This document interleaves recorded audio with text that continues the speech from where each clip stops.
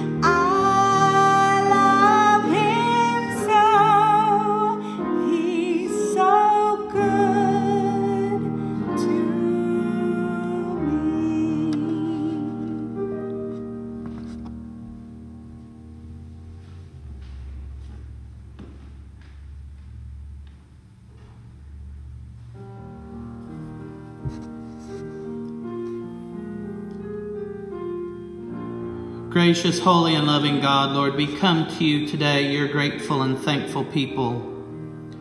We thank you as we come into this season of Advent that we get to celebrate again the good news of your Son's coming into the world. And at the same time, we look forward with great anticipation to that second Advent when you come again, when you make all things new. And it is my belief that in this Advent of all others, that your people, your church, will hunger with even greater anticipation that great day when you make all things new again. Gracious God, we come to you praying your forgiveness where we have sinned and failed. We pray for your grace to forgive us, take us, and shape us into the image of your Son, that we might bear your light into the world. Gracious God, we pray for those who are sick and in need of healing. We pray that you touch them and that you give them the comfort that they need. We pray, Lord, for those who are struggling in so many different ways, financially, emotionally, spiritually. We pray that you would be our Emmanuel, God with us, in these days. Holy God, we come to you praying for our doctors and nurses, our military and our law enforcement, Lord, our healers and peacekeepers and peacemakers. We pray for all who serve, but especially the friends and family of these churches. We lift them up to you. Holy God, we come to you asking that you would be with our leaders in government, that you would give them wisdom from on high, and work through them until that great day comes when your kingdom shall reign on earth as it is in heaven. We pray, O holy God, that you would work through us to reach out to those that do not know you. We pray in this Christmas, in this Advent season, that you would use us to share that gospel message with all who would hear it, that all might come to know the name of Jesus and be saved. Father God, all of these joys and concerns we bring to you this day, and we lay them down at your feet in the name of your Son, Jesus, knowing you hear our every prayer. And in the power of your Holy Spirit, we come to you this day, asking that you would hear us, and we continue to pray the prayer your Son Jesus taught us to pray so long ago.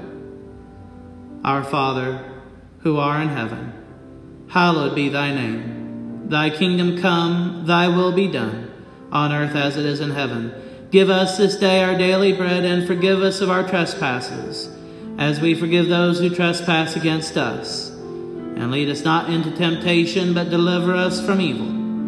For thine is the kingdom, and the power, and the glory forever. Amen.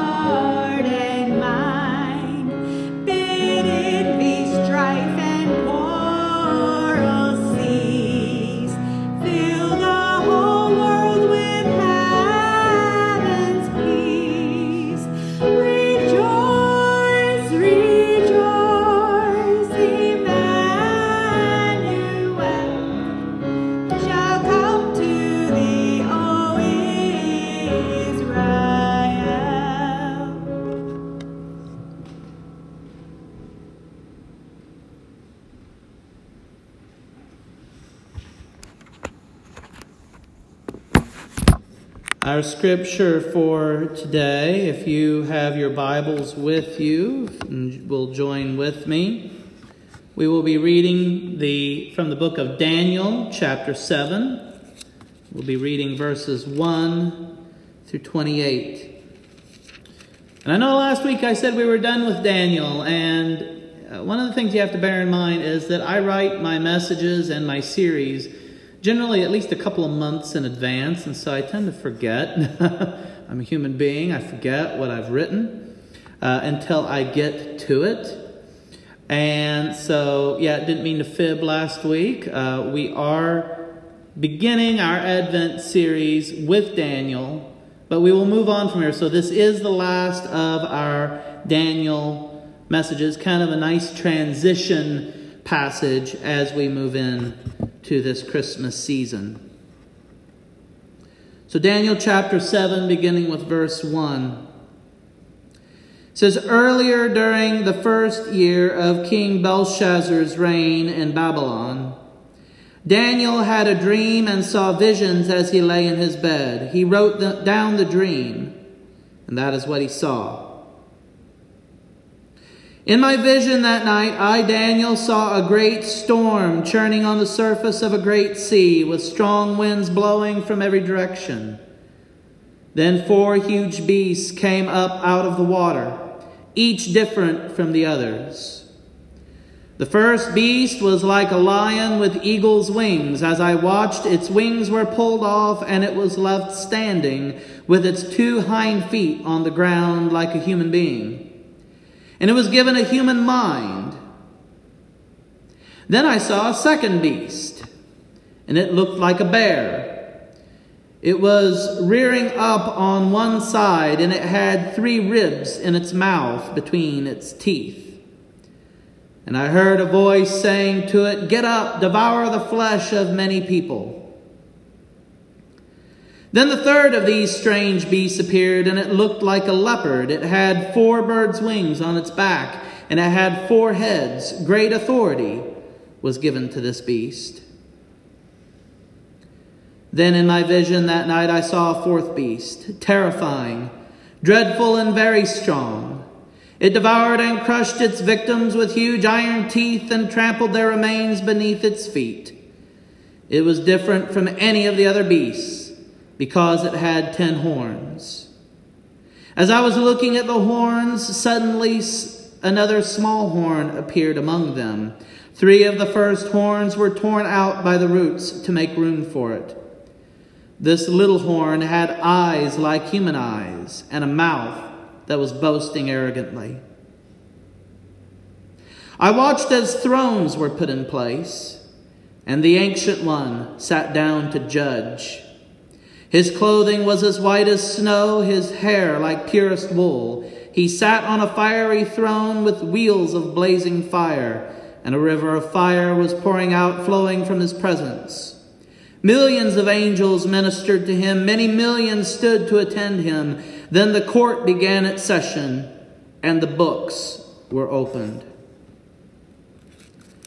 I continued to watch because I could hear the little horn's boastful speech. I kept watching until the 4th beast was killed and its body was destroyed by fire. The other 3 beasts had their authority taken from them, but they were all allowed to live a while longer. As my vision continued that night, I saw someone like a son of man coming with the clouds of heaven.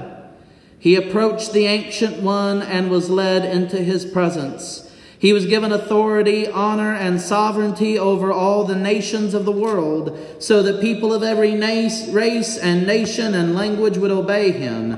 His rule is eternal, it will never end. His kingdom will never be destroyed. I, Daniel, was troubled by all I had seen, and my visions terrified me. So I approached one of those standing beside the throne and asked him what it all meant.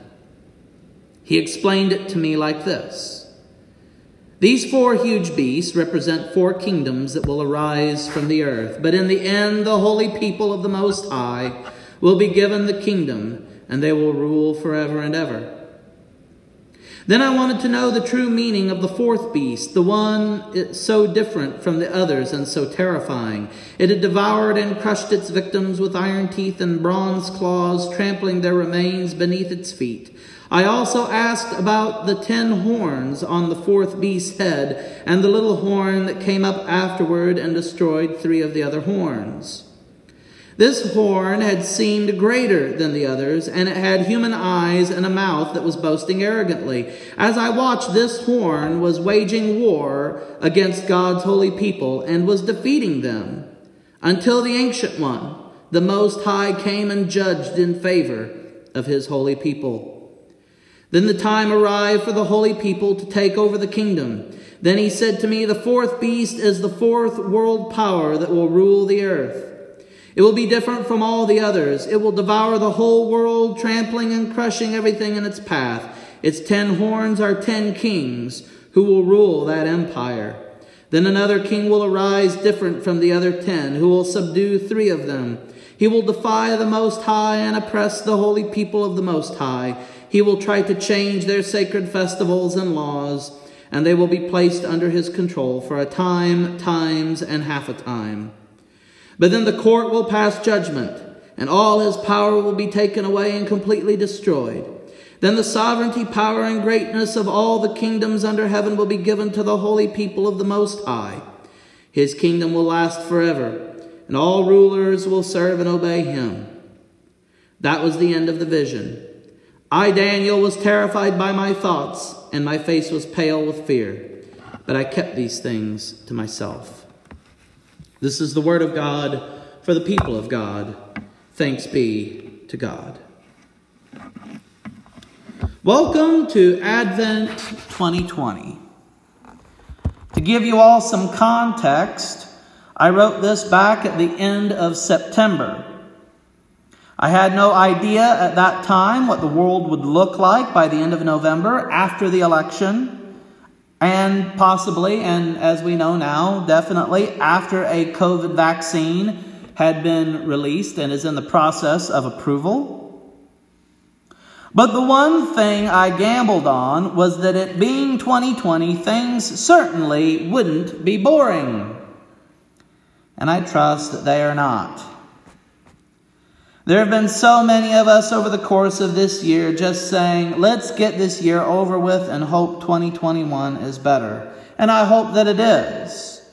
But that being said, if that is our attitude, we are going to constantly be looking for better days, that though I trust things will get better, they will likely not live up to expectations. Christmas time is a lot like that as I have gotten older. I love Christmas and everything that is connected to it. But it seems like every year I get to December 24th and just feel, tired. The Advent season is like the World Series of preaching that culminates in a big finish on Christmas Eve. And by the time the last round of Silent Night is sung, I'm ready for bed. Don't get me wrong, I love being a pastor, but I'm learning that I need to adjust my expectations of Christmas and Advent if I'm going to truly be drawn close to God in this holy time of year. This year for Advent, I'm looking at the voices of the Old Testament that looked for the return of God into the world, a time to come when the separation of heaven and earth would begin to come to an end. Many of these visions had double meanings, as we will see to some degree, but all are related in their envisioning of a time when God would make his home with humanity. And as Advent culminates in the celebration of Christmas, the birth of Jesus Christ, God the Son, it is my hope that seeing the anticipation of God's people over his promised first coming will help us to adjust our expectations of Christmas and make it a time of drawing near to God, looking for his great return, as Jesus is God with us.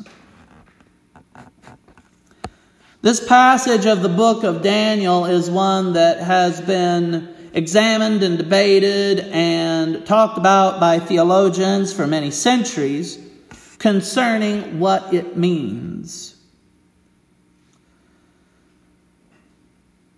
I'm not going to get into really deep details as to who each of these beasts represent, because that is one of the main points of debate.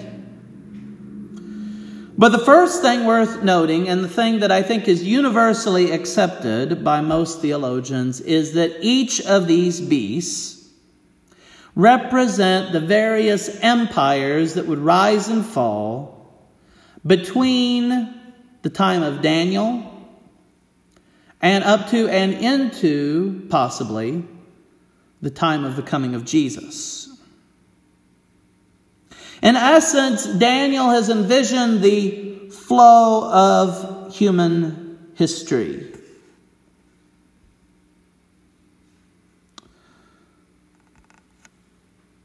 One thing worth noting is that each of these beasts comes out of the sea. And for ancient Israel, the sea represented the chaos. When you read the book of Genesis, when it begins, it talks about the Spirit of God hovering over the waters. The intent there is to describe a universe, or we would say pre-universe, in chaos. And God is the one who brings order to it. And so the waters have always represented spiritual and physical chaos. The people of Israel were never a seafaring people. They were very much afraid of the Great Sea, the Mediterranean.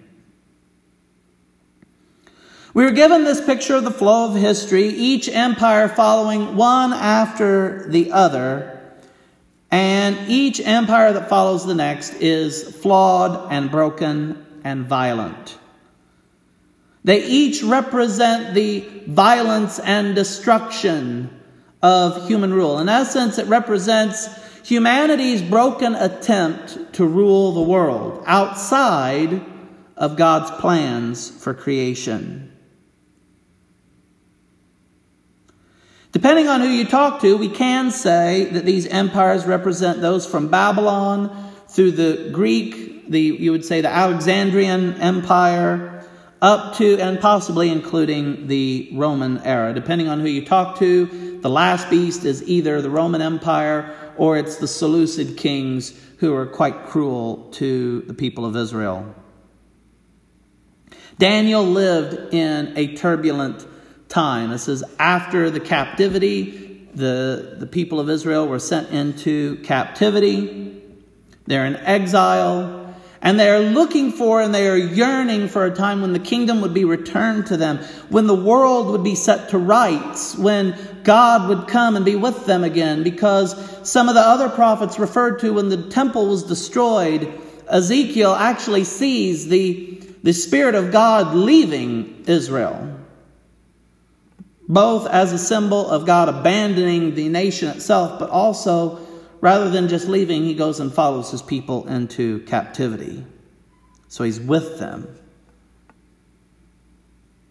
The reason why it all happened is because the people of Israel had not lived up to their part of the covenant. They had been called to be God's light to the world, to draw all nations to him, and they had not. In our country, political animosity has hit a fever pitch. All the way up to this previous election, I imagine it will not get better anytime soon. We live in an age dominated in many ways by secular empires wielding their strength against each other, rattling the saber, seeking to gain supremacy. Now we, as human beings, tend to respond to this through political action, voting, protesting, campaigning, etc., or political inaction due to apathy and despair over the system. What we tend to not do is realize the spiritual implications of what is going on. And this might be something that might be new for some of you. This might be somewhat challenging for some of you, but I'm going to get into not explaining necessarily who each of these beasts represent, but I want to get into the deeper matter of what they represent. There is a concept in the Old Testament that theologians refer to as the heavenly court. And we get kind of an image of this in the book of Daniel, because it talks about thrones being set up and God beginning his judgment. But it doesn't say one throne, it says a series of thrones. Obviously, God is over all of them, but there's this sense that there are other spiritual beings involved. There's this belief amongst ancient Israel that God ruled over all, but that he had created spiritual beings to help rule in the creation. And when we see the descriptions of these various beasts, they all in a way represent twisted reimaginings of what some popular conceptions of the day were of what these spiritual beings looked like. And what this gets into, I know I'm kind of dragging this on here, is that the belief was that behind every secular empire, there was a spiritual being that guided the course of that empire. In essence, saying that there was an angel in charge of guiding the destiny of every nation. God at one point says, all these other nations I let the other spiritual beings guide, but my nation, the one that I have set apart for myself, is Israel. All the world is God's, but he has delegated this authority to these other spiritual beings. Now what happens, if you read between the lines of the Old Testament, is that there is a spiritual rebellion. These various spiritual beings all decide at some point or another that maybe they could rule things better than the ancient one, than God the Father. And so what we end up with is that all earthly governments, institutions, and armies are, in essence, kind of behind the curtain, ruled and governed by these various corrupted spiritual beings. Many of them want to be worshipped as gods themselves rather than serve the true God, which was their calling and which they failed. So if we look at the turmoil that we have in our world, and this is the point that I'm getting at, when we look at the turmoil that we have in our world, when we see news headlines talking about the struggle of our government and the coronavirus, when we see headlines talking about China and the United States government and other governments at odds with each other, we need to realize that, yes, it's human beings involved in this, but behind the scenes there are spiritual powers and authorities at work. Hence, we have turmoil in governments and in the institutions of our world. And so we've seen this image now in Daniel of the path of human history, and it really doesn't look very bright at all. We see that no matter what happens, each empire rises with this sense of, oh, we're going to get it right this time, only to devolve into the same barbarity and debauchery as previous empires before. And this is hearkening back to Genesis, when humanity was called to be God's co-workers in the creation, and we decided instead to do things our own way. But then Daniel has a vision, another vision. He describes one that looks like a son of man, one who would do and who would be what humans were meant to be. He would fulfill the obligations of humanity to be what humans were meant to be. But there's something interesting here. This isn't just a man, because he's also described as being a cloud rider. He comes with clouds.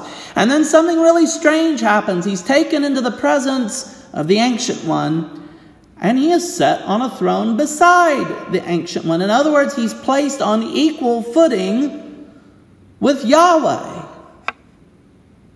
He does Yahweh stuff. He rides on the clouds like Yahweh. He comes into the world like Yahweh. And yet he's also a human being. He's a man, but not just a man. For lack of a better term, I've referred to this passage as the description of the God-man.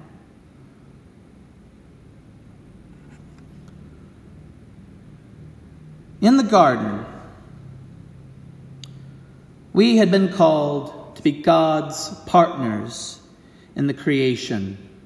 The garden was never meant to be the end point. People talk about the perfection of the garden, and it was perfect in the sense that it was the perfect beginning, but God never meant for creation to just sit stagnant.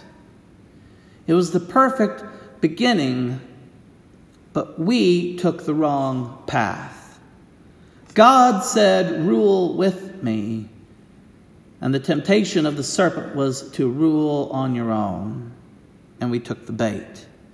It is in essence the allegory of Paradise Lost. I'm not saying that Genesis is an allegory, but I'm saying that this is the penultimate example of this notion of Paradise Lost. But by God becoming man, he has bridged the gap between heaven and earth, and the promise of a world where we don't see the corruption, the violence, and other heartbreaking things that we see in our world today will come to pass. It is a vision of a time to come when justice and peace will rule. And it is a vision that becomes reality when a young woman gives birth to a baby boy in a stable many years later. And it is a reality that exists today for those willing to reject the fallen powers of this world, both spiritual and physical, and declare their allegiance not to a president, not to a king or a queen or a general, but to declare their allegiance to the Son of Man. The good news is the endless cycle of empires rising, becoming corrupt, and collapsing will not be forever.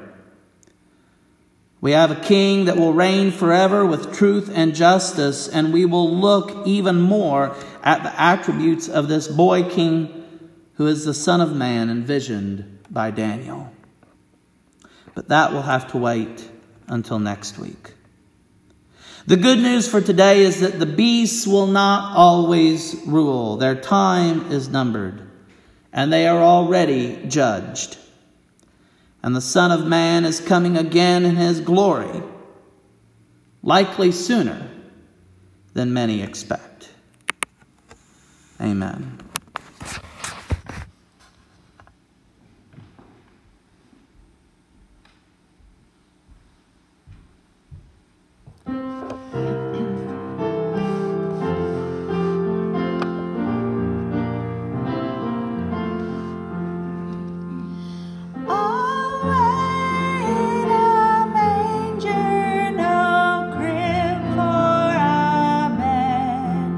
The little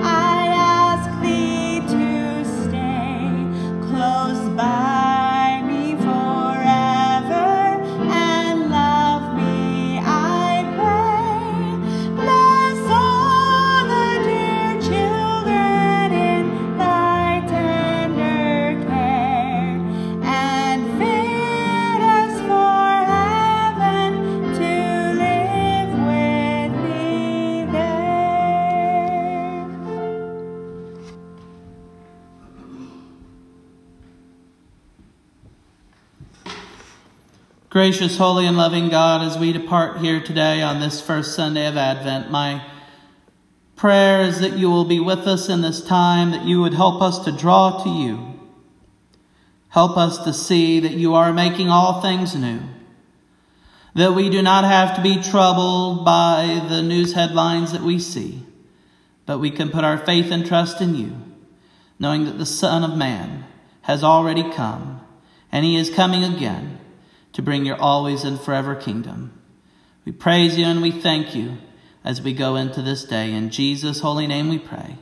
Amen. And go in peace.